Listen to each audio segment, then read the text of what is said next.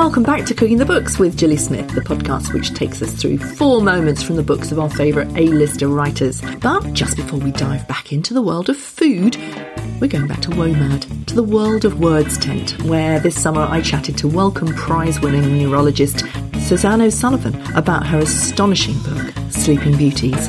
These children are in terribly difficult situations, and what happens to them is they just become very, very listless and quiet in the first instance, and then they just gradually kind of withdraw from society, stop going to school, stop talking, and then they lie in their beds, and then they stop communicating, and that takes, a long period. Then they just close their eyes and they stop moving. And I saw these little girls, and the dad picked up one of the girls, and she was literally like a little rag doll. She was just a floppy thing in his hands. The book is her investigation of mystery illnesses, a wave of mass hysteria in communities across the world. Terrifyingly, it's affecting a growing number of people, usually children or adolescents, and mostly girls who've lost hope for all sorts of socio-political reasons, from Cuba to Kazakhstan, Guyana, to the most famous Swedish asylum-seeking girls who've been asleep for years. Susanna explores how powerfully the body can communicate distress when no one's listening. This is a trip into the human psyche via misogyny, cultural imperialism, and more than a little voodoo, and not a single mention of food. December 2017, I picked up, I saw a headline on the computer that said Sweden's mystery illness.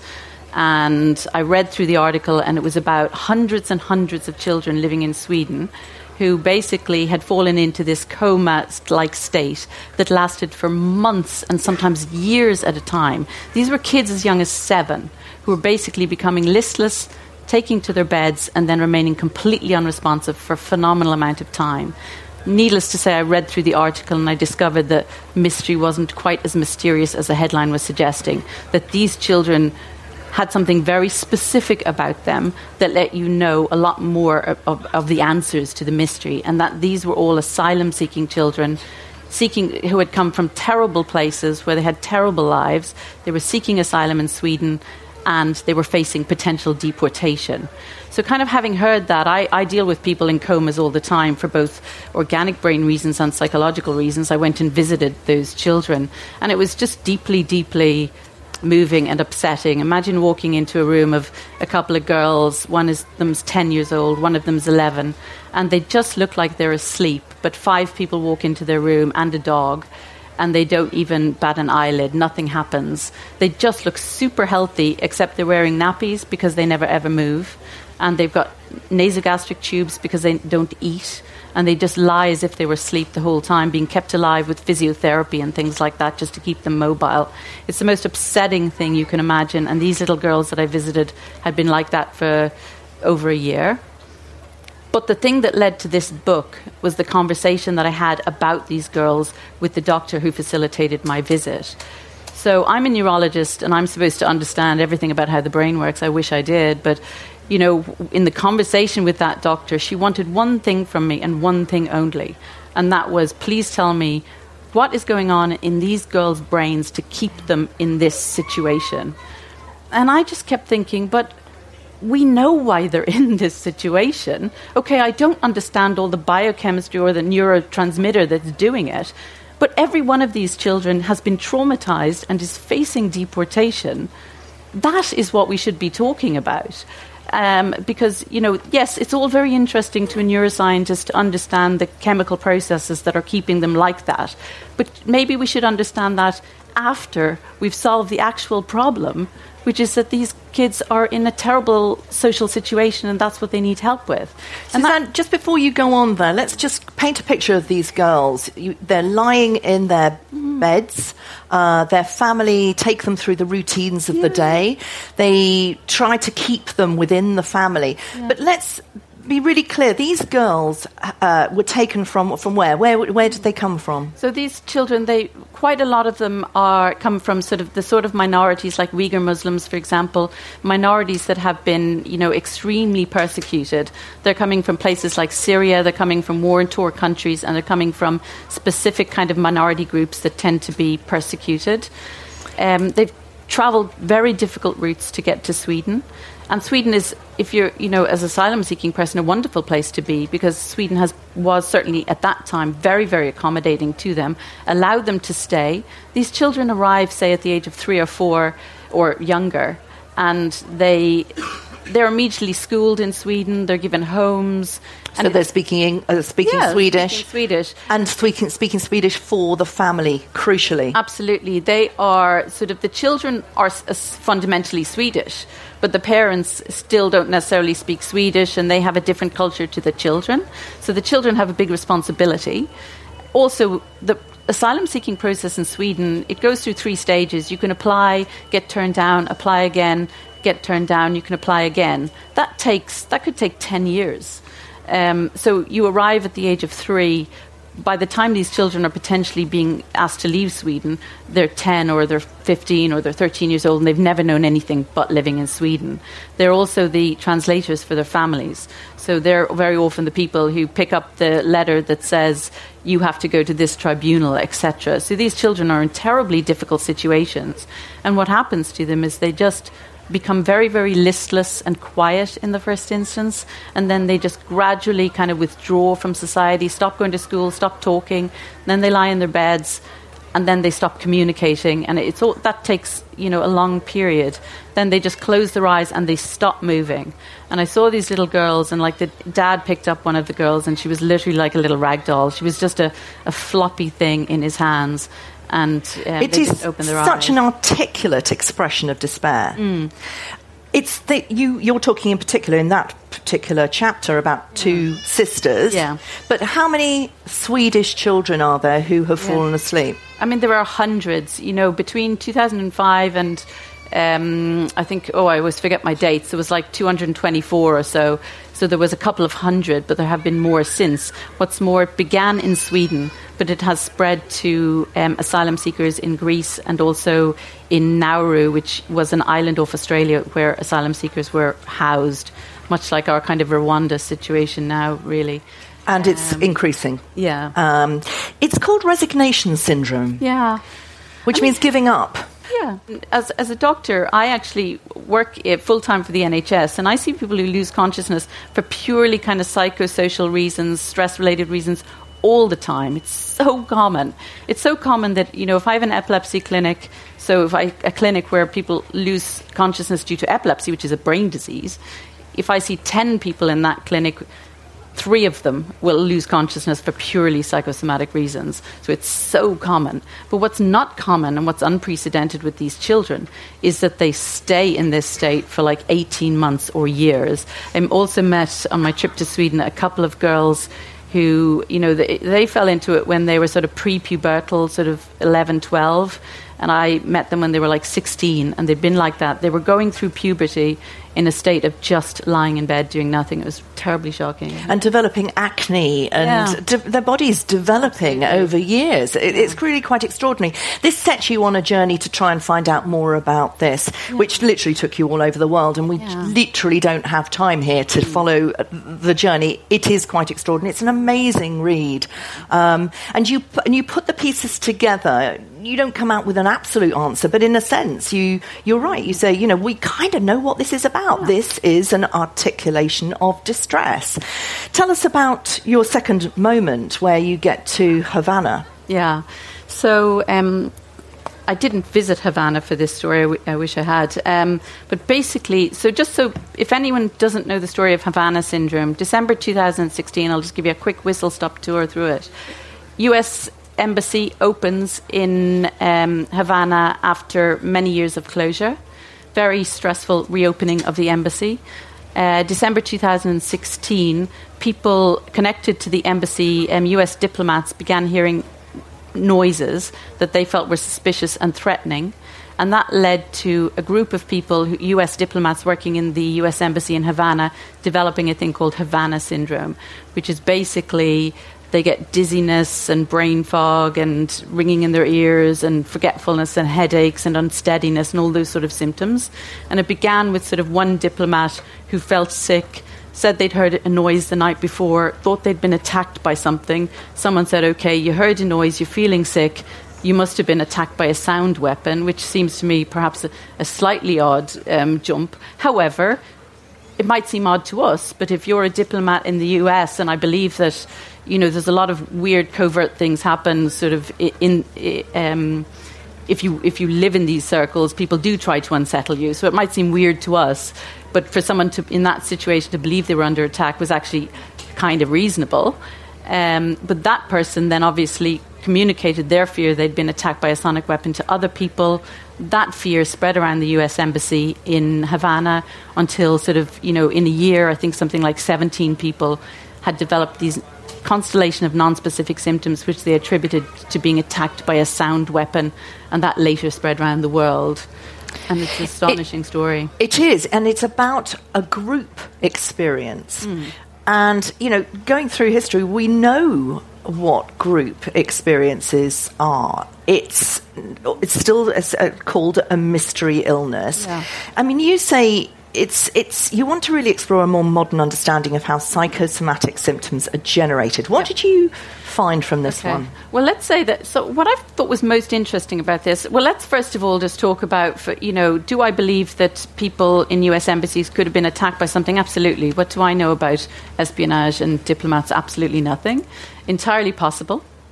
But I also know this: sound doesn't damage the brain. Doesn't matter. How many ways you look at it, the sound doesn't damage the brain. And it's a kind of what I think of as a sort of a folk belief. We've got this sort of belief that because sound enters through your ear, that it will damage your brain. Well, you know what? Sound waves, if you're in an explosion and there's, energy waves of that sort, they don't go straight for your brain. Sound gets to your brain through nerves, just like everything else. It just makes no medical sense. It makes no sense whatsoever to have a sonic weapon. However, there are phenomenal number of people in the US, doctors and scientists and other people, who still believe that these people have been attacked by a sound weapon. Whereas, as a doctor who works with psychosomatic illnesses, I can tell you these symptoms are absolutely typical of the kind of symptoms you get if you're under a high-pressure environment. You're being asked to examine your body. You're being told someone's attacking you, and these are the symptoms. Do you have any of them? Well, what's the first thing you do is go, oh my God, I think I do have some. And then what happens is that sort of group phenomenon then spreads, because you might say to me, well, a typical symptom of a sonic weapon attack is you get a headache. Well, I had a headache this morning. It was probably the cider that I drank last night, but let's put that aside for a moment. But then I say, I don't just have a headache. I've actually got a bit of numbness in my foot. Now I've just added to the symptom pool of Havana syndrome. So anyone here who's got numbness in their foot can join me in the diagnosis. How many people are going, and then, basically then, and you'll have something that will invite other people into the group. So what happened in Havana syndrome is absolutely typical of people under pressure. But what was most interesting is that the doctors who were dealing with these people presented this kind of more psychosomatic or mind-body interaction phenomenon to these people as faking. They pretty much said, either you've been attacked by a sonic weapon or you're the best actor in the world. Well, if you're calling someone an actor, you're saying they're pretending to be sick. Or they say, either you've been attacked by a sonic weapon or you're weak and fragile and vulnerable and a bit of a fool.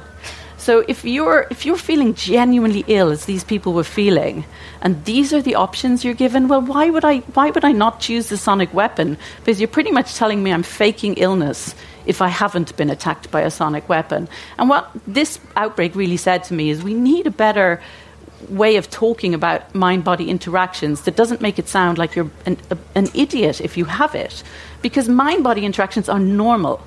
You can tell if I'm happy, if I'm sad. Look at the way my hands are moving when I'm emphasizing. Our minds and our bodies are connected. When you feel an emotion, you feel it in your body. If you're feeling confident, you can see it in your body. But unfortunately, sort of these doctors who were sort of very, focused on sort of only brain injury is a legitimate illness. did not allow these people to consider the alternatives.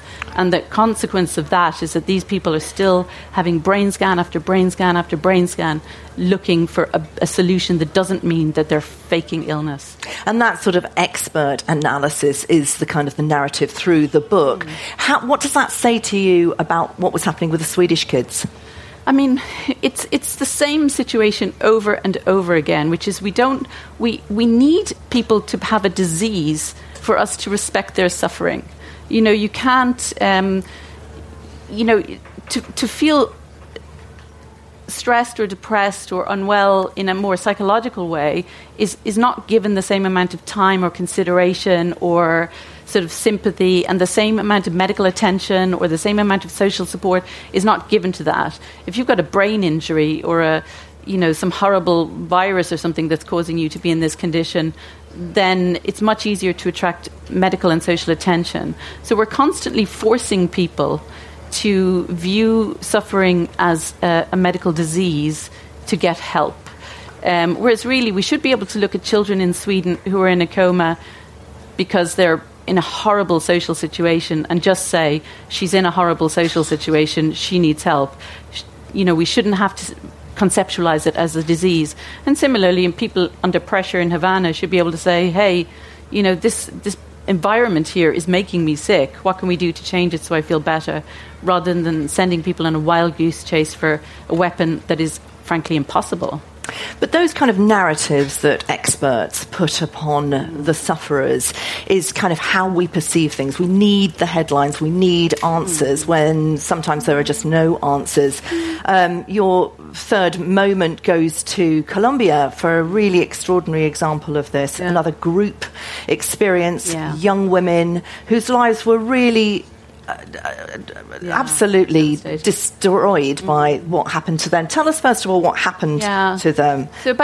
So there's this little town in Colombia. It's a sort of a mountain town that was during when Colombia was a very violent place. It was a very violent place, but Colombia had opened up, and it's now actually the Maria Mountains in Colombia is actually a very nice place to live. But in December 2014, in a very overheated classroom, the windows didn't open, too many kids in the class, really, really hot, a girl collapses. Not necessarily terribly shocking thing in that environment. If you're prone to fainting, young women have low blood pressure, they faint. Unfortunately, that spread and multiple girls in the class collapsed. That spread to a wider group in that moment. In the first instance, it was all in that one moment. Let's say, I've forgotten the number, but let's say 12 girls in the same class collapse. Huge. You can imagine the pandemonium, like ambulances being called, nobody knowing what to do, terribly stressful situation, rushing them to hospital. Next day, more girls collapse. Phenomenally, this spread all over this town until literally thousands of girls all over this town over the course of the next 5 years developed contagious seizures. It just spread from school to school, and these kids are having like multiple seizures a day, and it just isn't stopping. And you can imagine the sort of pandemonium that caused and the stress for the communities. But what was particularly interesting for me, so again, these are type of seizures that as a medical doctor, a neurologist specializing in seizures, I see these seizures all the time. We call them dissociative seizures or non-epileptic seizures. It's the second commonest reason for someone to collapse and have a seizure. The first commonest is epilepsy. The second commonest is dissociative seizures. And it's so common that if I've got 10 patients in hospital with seizures at any one time, at least 3 or 4 of them will have this. It's super common. So I'm really familiar with this problem, and it's actually akin to what was happening in Havana syndrome. These people all had the same thing, but they were manifesting it differently depending on how it started. If it started with a sound weapon, they got ear symptoms. If it started with a faint, they got fainting type symptoms, etc. But what was most fascinating is when I started looking at how these young women in Colombia were talked about compared, say, with the US diplomats in Havana. So they both had different symptoms, similar problem. In Colombia, it was all sort of like she needs a husband, she needs more sex, she needs less sex, oh, it's the stress, so it's her dad is like this, so it's her mother's like this, so it's the poverty. Now, if you go to Havana syndrome, you can read every single newspaper article that has ever been written about this, and you will not hear a single personal slur against any of those people. And it's not just because they're rich, it's because a lot of them are men. If you compare these sort of outbreaks and it's young women, it's all about sort of boyfriends and kind of hysteria. Exactly. And when you look at sort of things about men, basically nobody even said anything. I mean, these diplomats must have lived in probably very stressful places, some of them by nature of the work that they did, and they were under stress in Havana. I'm sure they had broken marriages. I'm sure they were going through difficult situations, but it wasn't even entertained because they were a different group. Young women are treated very unfairly in this situation. And when you turned up in this little village in Colombia, nobody wanted to talk to you at first, and that's because of the press attention on the issues, which had really destroyed these girls' lives even before you'd arrived to start talking to them. Yeah. Why did it destroy their lives, and how did you manage to persuade them to talk to you? I mean, they were absolutely humiliated because they were being portrayed as sort of, these sort of fragile, weak. These were intelligent, articulate girls. And their family, they were being, it was all said because the violence in Colombia, but, they were making really legitimate arguments, which was, we weren't the only ones present for the violence. Our parents were, our brothers were, but these were all girls. Everything that was said was so insulting to them. And really, they were made exhibits in you could see them on news programs, young girls kind of flailing around on the ground. It was very undignified. I mean, from my perspective, they speak to me because I'm a neurologist, and I will have an expertise in this. But I have to say, I feel very conflicted about it even now, because I'm a full-time doctor, and when someone comes to me in clinic with this, I'm preparing to help them.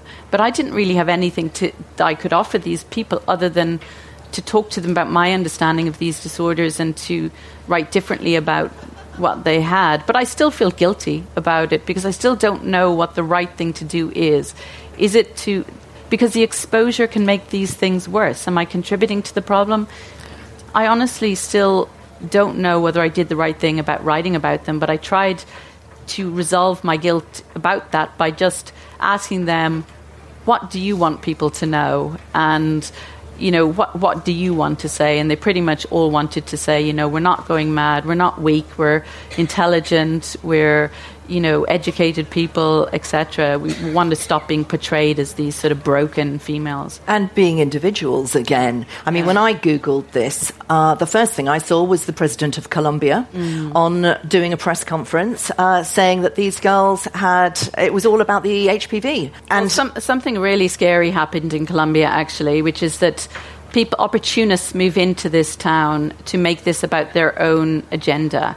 So opportunists from America, some of them were Colombian-born, but mostly based in America, went to the town and told the community that the reason these girls were having seizures was because of HPV vaccine. And basically, this really caught on in the town. Again, we're in the same situation.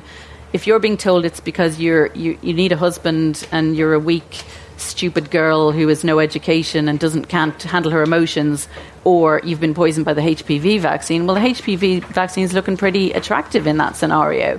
So basically that totally took over the town, and then but once people kind of accepted that as an explanation, they couldn't let go of it. And once they couldn't let go of it, they couldn't get better. And you can imagine what that's done for the HPV vaccine rates. And the problem is the men who went into that town and sold that idea to them will be long gone when the cervical cancer outbreak happens in however many years' time. It was disgusting. And I was hearing these stories like, a man's coming from Poland and he's got a special machine that can cure us. I mean, if you live in an impoverished place like that, again, this is another part of my own guilt also. You have these bloody people coming in saying, I'm an expert. And before I went, I sent them, this is where I work. This is, I'm safeguarded to work with children. I'm not allowed to work with patients. I have to, have different checks done, etc. But you've got these people going into the town, feeding these vulnerable people all sorts of misinformation. And because they come from a country where they don't know, they haven't always had a good reason to trust the government or to trust official people. They don't know who to trust. And a guy who comes from America looks pretty trustworthy compared to the politician who's phenomenally corrupt. So these people just didn't know who to trust, and it's a real mess. It's fascinating, this story, because it's kind of the other way round. There's all these girls, all of the same age, having this group mystery illness. They're all fainting together. They live in a place where culturally there's not a lot of hope for them, but some of them have already left to go to university. But what happens to them imposes this narrative that takes away their voice, takes away their hope. Yeah. Their lives are literally trashed. But as a result of the illness. Yeah. So which comes first? The sort of socio-political environment that they're living in, that they can't escape, or the narrative that somehow the world puts on them? I think what happens is that you know, these things don't happen to anybody. They happen to people who are vulnerable. So I think, you know, they're in a very difficult situation. They're vulnerable people, really. They come from a poor place that has had a lot of violence, and that vulnerability will make you more liable to be caught up in one of these sort of outbreaks. But, you know, the solution has to be, what so often happens with these is, you know, they'll send one girl to a psychologist and the psychologist will ask her about her mom and dad and whatever. But, you know, it makes no sense. If 10 people in this room catch an illness simultaneously, I've got to look at what's going on in this room, not ask you about your mom and dad. You know, it's the same with a virus or anything. You know, it's not about you. It's about something in this room that you all share. And I think what needed to happen with these girls is not individual psychological therapies, because it wasn't about the individuals. It was about the group. And it was about the sociocultural kind of environment of that town. So we need social solutions, is what I'm trying to say. We don't need girls to have to spend ages talking about their childhoods. We need social solutions to these problems. Yeah, and your last moment tells that story really, really well. You talk about the mosquito people. Yeah.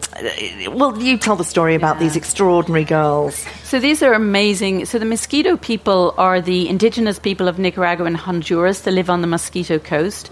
Very few indigenous people in Central America, and they're a very small proportion of the population of Nicaragua and Honduras. And they have what Western medical doctors would call a culture-bound illness. So an illness that is specific to the mosquito people. And basically how it manifests is that first the affected person sees a vision, and the vision is usually of a devil of some sort, and they call the devil the duende.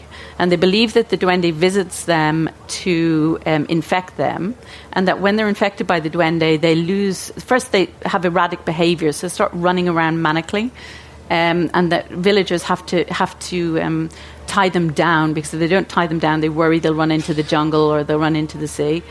And crucially, let's say that these are young women mainly. These are, once again, young women. So very often these are teenage girls.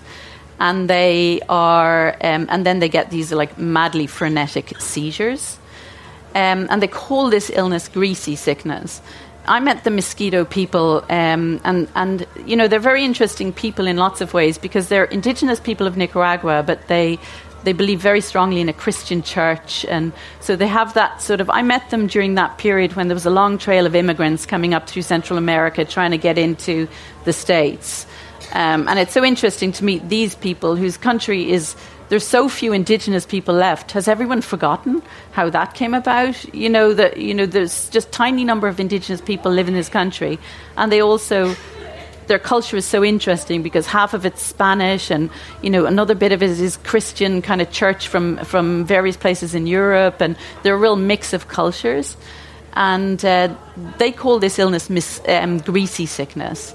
And because it's caused by a devil, they treat it with traditional medicine, and that treatment is phenomenally successful. You're doused in herbs, etc., and you recover. And it tends to happen in groups of girls. They get superhuman powers. I mean, this is something like out of the films that we've all seen.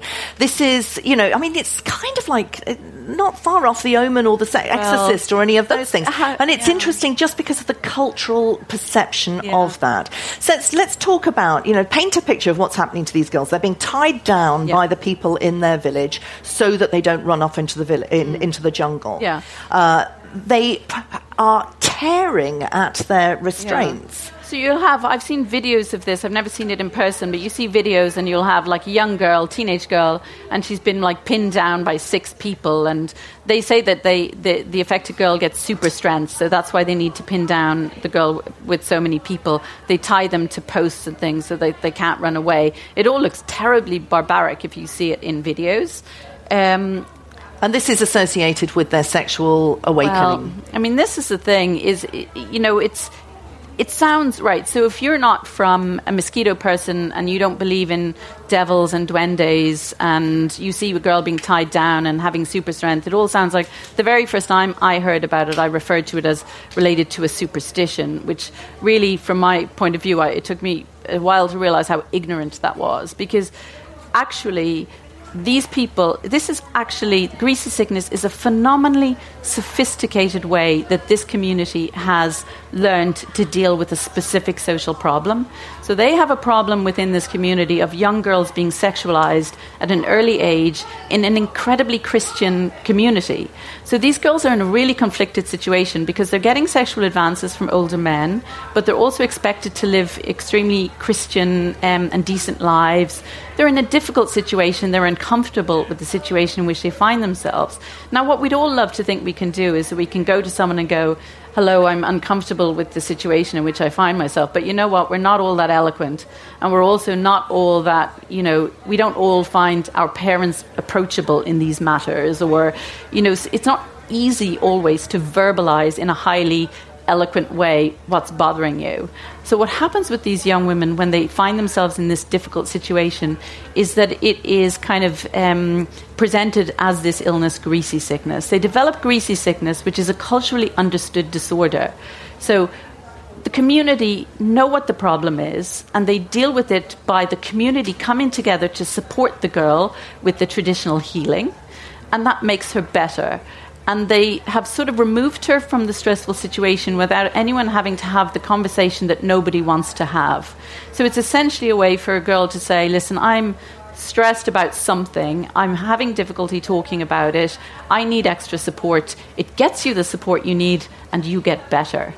Now, the thing about the symptoms that's strange for me is that I don't find any of the symptoms strange, because people bring me videos in London, I work in London, of their seizures, and they look exactly the same. And you know what? If you see a family in London restraining their loved one who's having a dissociative seizure, it looks exactly like greasy sickness. I thought they were just very similar things. But what's most interesting is that the patients in the communities that I work with, if you get this, they don't call it greasy sickness, but if you get these seizures in London, expect to be ostracized from your community. Expect to have to hide at home because you're embarrassed about what's happening to you. Expect to not be able to explain to people what's happening to you because people will say, oh, she's gone a bit mad. So the total opposite things happen. Greasy sickness in mosquito community gets you community support and you get better. Exactly the same thing happening in Western medical culture will see you pathologized and possibly disabled for the rest of your life. Greasy sickness is a mosquito word, and its literal translation is crazy sickness. So what these people are getting in mosquito terms is a thing called crazy sickness. Now imagine being diagnosed with crazy sickness here. You will not be telling your neighbor or your boss that diagnosis. But in the mosquito people, there's no stigma attached to this, because they have attributed this disorder to the duende, which is something external to themselves. It's not a personal thing. It's not about you or your fragility. It's about something external has happened that is causing your body to react in this way, and now we need to support you to get better.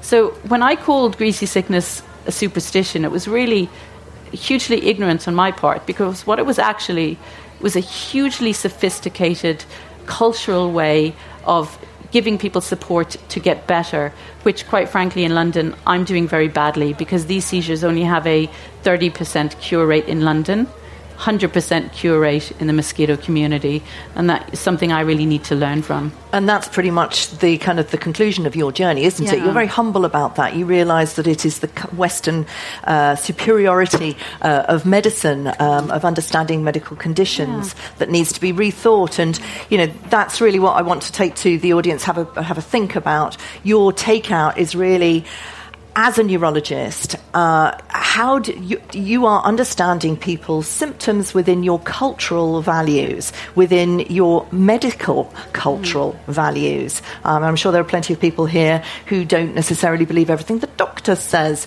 I will always go to an osteopath and a homeopath first, and I'm always shocked by the way that the doctors will sum up my symptoms if I have to go there. But that's really your takeout, isn't it? Yeah. That you're really rethinking everything that you've ever done. Of course, there are aspects of medicine where Western medicine is clearly superior. You know, you want childbirth, you've got a much better chance of surviving, your cancer treatment, your sophisticated operations. But I don't think we can assume our Western kind of medical way of working is superior in every aspect. And I think what's useful for people to realize is that when it comes to sort of psychological illness in particular, all research for psychological conditions are done on westernized, educated, industrialized, rich countries. And that means that the vast majority of the world is not represented in that research. But we are very keen in medical journals, etc., to foist our view of psychological illnesses on others. So I'll often see, a heading in a journal that will say, Hispanic men in X, town, or will not admit they have depression. Well, do you know what? Maybe they don't have depression according to how they explain how a person feels. What they have is something which they define by their situation, not by neurotransmitters. But we love defining by neurotransmitters, etc. So we need to sort of realize that other cultures actually, particularly when it comes to psychological things, may very well be doing things way better than us by considering things in a sociocultural or situational, in more holistic way. Because we love to just explain everything with chemicals and neurotransmitters, and that has a way of actually creating chronic illness. If I think there's something wrong with the chemicals in my brain, that sort of that feels out of my control. Yeah. If I think there's something wrong with my life situation, that should be in my control. So how we conceptualize our suffering affects recovery. Yeah. Where does that leave the children in Sweden? We've seen the same mystery illnesses spreading through Lesbos, through the refugee camps in Lesbos, Nauru, as you said. It's increasing as despair continues to build. How does that understanding leave us about the children? I think that basically the children's situation hasn't moved forward because people, the world is becoming less accommodating to asylum seekers, not more. Sweden is a fantastic country, but it's even become more hostile in recent times.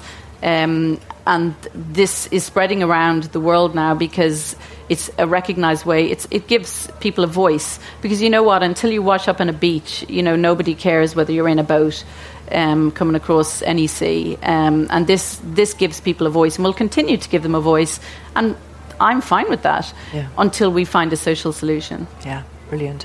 We've got 10 minutes to take your questions. Who would like to start? Yes. Oh, hang on.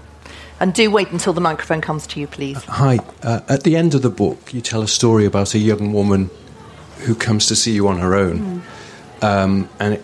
So all the stories you've just told now are kind of socially I don't know if it's socially constructed illnesses, but there's a social element to them, but they're contagions. What about young women who are suffering kind of stress or something on their own? So does it manifest itself differently in our culture? Do we have these in the UK, or is it people on their own? How do we know if somebody manifests these that this is a helpful way of talking to them about what they're going through? I mean, it's super important. So when I started writing this book, I wanted to make it absolutely clear this is not a book about others, weird stuff happening to other people. If you think that if these people have what we call cultural kind of cultural idioms of distress or culturally defined ways of expressing distress and asking for help, I mean, do we think we don't have them? Of course we have them. But when they're within your own community, you don't recognize them. So, we have just as many. But ours are, so in another community, it might be defined by your spiritual beliefs. Or it may be there were people in Kazakhstan who were under sort of lots of political pressure, and they might be defined by the political pressure. Our cultural idioms of distress, I think, are very often produced through medical system, because we're losing our caring institutions and we're individualistic societies. We get less kind of support from our families. So a good way of expressing distress and getting help is to have a medical problem, because then you have someone to go to. And we are doing this. I see huge numbers of people with psychosomatic conditions, and they're manifesting as tiredness, headaches, seizures, withdrawal. And also medical society. I think we kind of think medical diagnoses are absolutes, right? They are absolutely not. Hardly anything is an absolute. Like, what's normal blood pressure? Well, it's different probably in one community to another community. What's a normal weight? It's not the same in Los Angeles as in Samoa. So it is within my power as a doctor. I can create an illness tomorrow. I can decide tomorrow that basically, someone with a hairline here instead of here has a particular illness, and if I'm sufficiently dynamic in my description of that, and people are sort of caught up in my narrative, I can create an illness and it will spread around the room. And I don't want to start naming illnesses now that I think are entirely culturally defined, because if I do that, there will be people in the room who have it, and I don't want to sort of create a situation in which people are then suddenly worried and I'm not giving you a support system for it. But I can tell you now that particularly when it comes to young women, and I think it happens to young women because young women have a lot more bodily changes happening. I see a lot more people with seizures in young women because young women have low blood pressure, normal, healthy thing, but can cause you to faint and collapse, which can be pathologized. Young women have these cyclical hormones, which means their bodies are changing all the time. Also, young women have less of a voice. And I see huge numbers of young women who are probably suffering in a social context, but who are going to medical doctors with a variety of diagnoses that didn't exist 10 years ago. If you have a diagnosis that didn't exist 10 years ago and has no really reliable diagnostic measure and no proper treatment, which means it's just you've been given a diagnosis and now you're stuck with it for the rest of your life, then ask yourself, if I've got something that's not being made better by my label, should I just look at things in my life and see, is there something I can do to make myself better rather than taking on this label? Yeah. Have we got time for one more question, James? A couple more, great. I think. A couple more, great. Thank you. Hi, Suzanne. My name is Jane, and I want to thank you. I've read all of your books. My job is an occupational health doctor, and my cohort is NHS staff. So your books have really helped me have those quite difficult conversations. Thank you. Because if there's anybody who firmly believes in the medical model, it's medical people. And there's an awful lot of functional neurological disorder and non-epileptic seizures out there. So please, please, please don't stop writing. Thank you. Because you're helping change people like me and our practice. So the question I want to ask you, I'm a little bit fearful. Should I ask you if your clinics are going to be full of long COVID in a couple of years? But I also want to ask you, has the Home Office asked you to come and talk to them? Because I think I live near Dover. We see endless asylum seekers coming across on their little boats. Are we brewing a problem? Yeah. Thank you. Good question. Okay. I'm not an expert in asylum issues, so I feel just as a human being living in the world, I feel like we should open borders and worry less about suddenly being overrun with people. We actually need more people, not less people. So I'm not going to pretend to be any sort of asylum expert. I'm going to say something about long COVID, which some people might find hard to hear. I think that basically, I remember in March 2020, I was a doctor working in a hospital. I haven't done general medicine for a long time. I do neurology, so it's a long time since I've seen someone in respiratory failure or worked in intensive care unit. And when COVID started coming in, it was just terrifying for us. We were hearing stories about doctors in Italy who were, 1 minute they were looking after people, next minute they were the intensive care patients. It was terrifying. And then you've got the government, and you've got we've all been through it, the counting down the deaths. And then there's how many people died today, And then it was sort of, here are the things to look out for. Now, quite frankly, this is just like being in an embassy in Havana being told you're being attacked by a sonic weapon. I took my own temperature like several times a day in, I'd say, the first 2 or 3 weeks, convinced that I had a high temperature, and I never had. And I was fortunate that I was able to kind of self-soothe. I eventually was able to say, do you know what?